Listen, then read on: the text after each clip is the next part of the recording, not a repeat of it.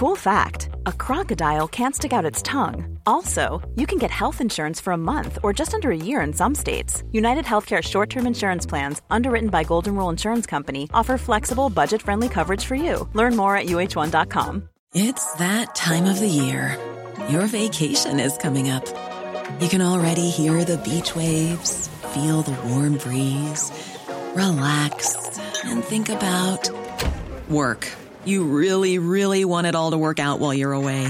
Monday.com gives you and the team that peace of mind. When all work is on one platform and everyone's in sync, things just flow. Wherever you are, tap the banner to go to Monday.com. There's never been a faster or easier way to start your weight loss journey than with PlushCare. PlushCare accepts most insurance plans and gives you online access to board-certified physicians who can prescribe FDA-approved weight loss medications like Wegovy and Zepbound for those who qualify. Take charge of your health and speak with a board-certified physician about a weight loss plan that's right for you. Get started today at plushcare.com/weight loss. That's plushcare.com/weight loss. plushcare.com/weight loss. It's Saturday the 19th of August. I'm Ciara Revens, and this was a week that saw things go bad for Irish banks. RTE break up with Ryan Tubridy, Donald Trump indicted again, and tributes to the Chat Show King. Grab a cup of something hot, put up your feet, and get up to speed on the 7 biggest stories of the week. This is the Standout 7 from the Smart 7 Ireland edition. It's news, but not the news. It was a terrible week to be an Irish bank. There's been criticism about how slow the banks have been to pass on interest rate increases to savers, but quick to increase mortgage rates. That's all been brought into focus as the government is planning to extend the bank levy, which has been in place since the global banking crisis, into 2024. Finance Minister Michael McGrath said that the terms and conditions of the levy will be looked at before Budget Day in October. In light of the level of profitability that the Irish banks are enjoying at this point in time, I do believe it is appropriate that the levy would be extended into 2024, and I would be recommending that to government. But People Before Profit TD Paul Murphy thinks that the government isn't doing enough. It's all very well for Simon Harris or Leo Varadkar or the government in general to criticise the banks, but they are not hapless bystanders here. They have powers. Plans are being made to invite representatives from the major Irish banks to appear in front of the Joint Oireachtas Committee on Finance, Public Expenditure and Reform. Minister for Further Education Simon Harris made his feelings quite clear on the impact the bank's tactics were having on ordinary people. It's utterly offensive for Irish banks to be complete and utter laggards when it comes to passing on the benefits to those who have money on deposit in relation to interest rates. I mean, the interest rate increases are causing real painful situations for mortgage holders right across this country. And as the pressure built, Oireachtas Finance Committee Deputy John McGuinness said that it's time to think about penalising the banks through the banking levy if they don't start to play ball. The central bank seems to be standing to one side, and the ECB is not giving any leadership in this. We saw in Italy where the 40% tax and the manner in which it was introduced was very poor. But Italy, Spain and others are looking at ways and means of forcing the banks to respond. That all paled into insignificance though as Bank of Ireland and its ATMs took centre stage on Tuesday. It all kicked off as social media filled up with images of queues at Bank of Ireland ATMs, most of whom were able to withdraw up to €1,000 whether or not they actually had the money. It was caused by a massive IT glitch in Bank of Ireland systems that saw their online banking website and app collapse. And Irish independent technology editor Adrian Weckler says he's not surprised it happened and it might well happen again. In many cases, the actual IT systems themselves are very old and it's a hodgepodge of different systems built up over decades. So when an update is attempted, software update, firmware update, feature update, often what happens is some chink falls down and knocks the whole thing over. I'm afraid I expect to see things like this happen again. Bank of Ireland says the glitch has now been fixed and apologised to customers. But the big question remains, do the ATM bandits get to keep the money? Dr Owen O'Dell, Associate Professor of Law at Trinity College Dublin, told Claire Byrne and RTE Radio 1 that even if the Bank of Ireland left a pile of cash on the counter, there's no such thing as free money. Although there are certainly people all over Ireland hoping there might be. If you take money out of my bank account, if you take money out of my back pocket, in both cases is theft.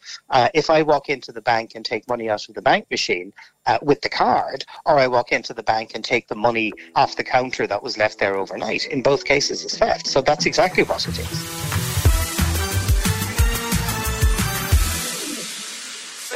Another Grant Thornton report dropped on Wednesday. This one looked in detail at the complicated payments to Ryan Tubridy. The good news for him is that it found he had no involvement in what happened to be adjustments to his published earnings, and that he did, as he said, waive the €120,000 loyalty payment. He issued a statement expressing relief and hope that he may yet return to RTE Radio. RTE board chairperson Siobhan Rahlig spoke to RTE's Own News at 1, and she was pretty damning about the failings highlighted by this latest report. It does point to basically a lack of communication between the executive and the board, which points to the culture at the time. And RTE weren't out of the woods yet either, with the Public Accounts Committee calling for further hearings. And Niamh Smith TD, the chair of the Joint Oireachtas Media Committee, said she's keen to hear from the full RTE board who presided over this mess in the first place. I think the next step for us as a committee might be to hear from the actual board. I appreciate Maya Doherty isn't the chair of the, at the moment, but I understand that the deputy chair, Ian Keogh, is still on the board of RTE, and a lot of the board members themselves would have been there throughout all of this, and it might be an opportunity on foot of this report to hear from them. Things went off the rails though on Thursday evening as RTE announced that trust had broken down during negotiations with Ryan Tubridy and that he would not be returning to the station at this time. It comes after the latest Grant Thornton report and Ryan's subsequent statement about the 2020 and 2021 figures, which appears to have caused an issue. And Director General Kevin Backhurst appeared live on the RTE 9 o'clock news to explain why he reached the conclusion of the negotiations. I spent a great deal of time over the last few weeks in negotiations with Ryan. I felt we were in a good place. We had a core agreement for Ryan to come back, and then the statement was issued which, once again questioned the newly stated salaries, which are correct. Not everyone was surprised to see things come off the rails. Terry Prone of the Communications Clinic thinks Ryan has said too much publicly and it's just too difficult to see him back on the air while investigations continue. It's like having a loose tooth. When you have been wounded, as Ryan perceives himself as having been wounded, he is always going to want to fiddle with the wound. If he's interviewing a celeb who's been through bad times, to do a throwaway remark like, well, I have suffered myself in similar situations.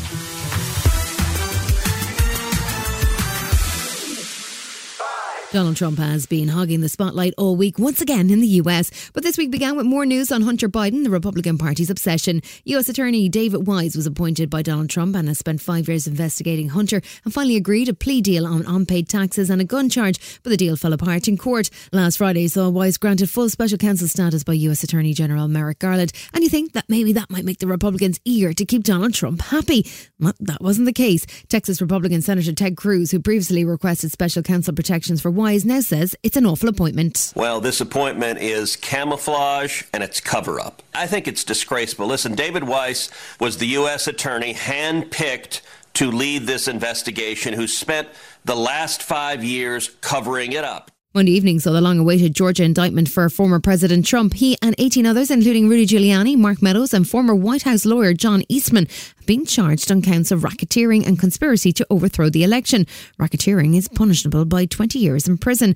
Georgia's Fulton County DA Fannie Willis says that she wants a trial date within the next 6 months. As is the normal process in Georgia law, the grand jury issued arrest warrants for those who are charged. I am giving the defendants the opportunity to voluntarily surrender no later than noon on Friday, the 25th day of August, 2023. So the front runner for the Republican nomination, Donald Trump, is now a quadruple indictee. He has to turn himself in, along with 18 co-conspirators, by next Friday. But he's promising a dramatic and comprehensive presentation on Monday at his Bedminster Golf Club, which will prove election fraud in Georgia, a claim that has once again been rubbished by Republican Governor of Georgia, Brian Kemp.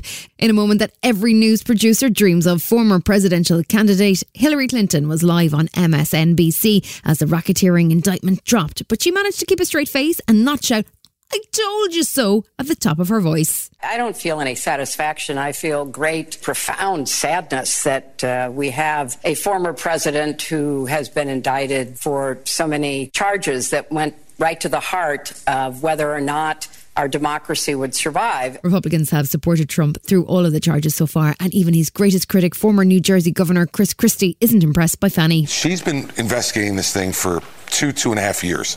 Jack Smith comes in within the last year. He swoops in, he charges quickly, and she said, whoa, wait a second.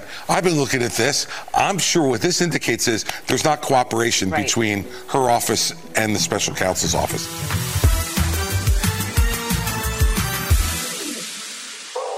The death toll from the wildfires on the Hawaiian island of Maui continued to rise all week, with more than 110 bodies already recovered.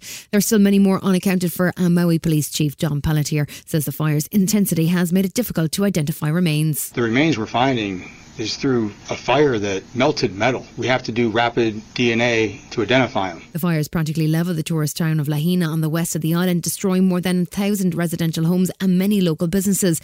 Hawaiian Governor Josh Green says the monetary loss from the fires is huge. The losses approach $6 billion in estimate. The extraordinary thing is to have this leadership from DC.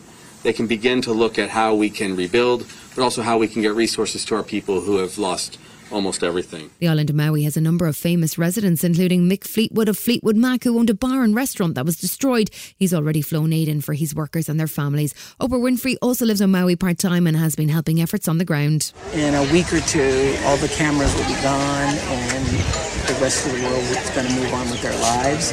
And we're all still going to be here trying to figure out what is the best way to rebuild. Thursday saw the head of the Emergency Management Agency in Maui, Herman Mandea, resign. He's been under pressure because of the decision not to sound the alert sirens as the fire spread. He said he was worried that people would flee towards the mountains and straight into the path of the fire. There was also a grim warning from Hawaii Governor Josh Green that the wildfire might not be an isolated incident. It was a fire hurricane. And I want to warn the entire planet about this. We have to all do right now, what we can to stop global warming and reverse it. So to come on the Standout 7 Ireland edition, Leo opens up and we pay tribute to the king of talk shows. Right after this. Welcome back.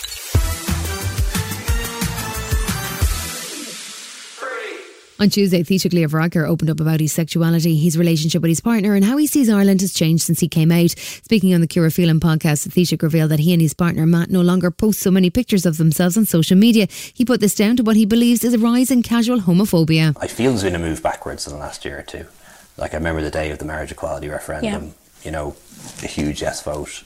And I remember that day in Dublin Castle in the square thinking that things could only ever get better. And I definitely do think in the last year or two there's been a kind of a snapback and homophobia has become a little bit more acceptable again. In the 30-minute podcast, he also spoke about when he came out to family and friends and how he believes in marriage and how times have changed for young LGBTQI plus people. He also revealed that he and his partner thrived during COVID, mainly due to him being at home more often and them spending more time together. We're 8 years together now, believe it or not. So our second date, which we kind of treat as our anniversary, was the Mayo Dublin semi-final. Okay. Back in 2015, I think it was, when I was Minister of Health. So it'll be 8 years now in a few weeks' time. And 3 years now living together. So a very good relationship.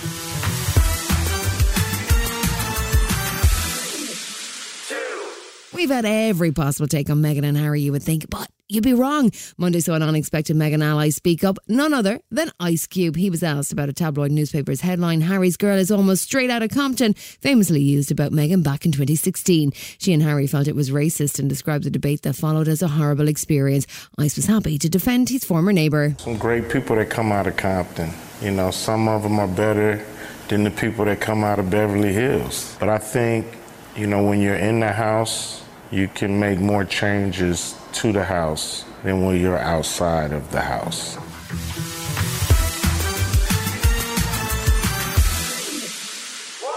The UK lost another showbiz legend on Thursday with the death of interviewer extraordinaire Sir Michael Parkinson. He was quite simply the king of TV from 1971 to 2007, with over 2,000 celebrities facing him for a gentle but firm inquisition. There were tributes from big names and former guests, including Michael Caine, Elton John and Angela Rippon.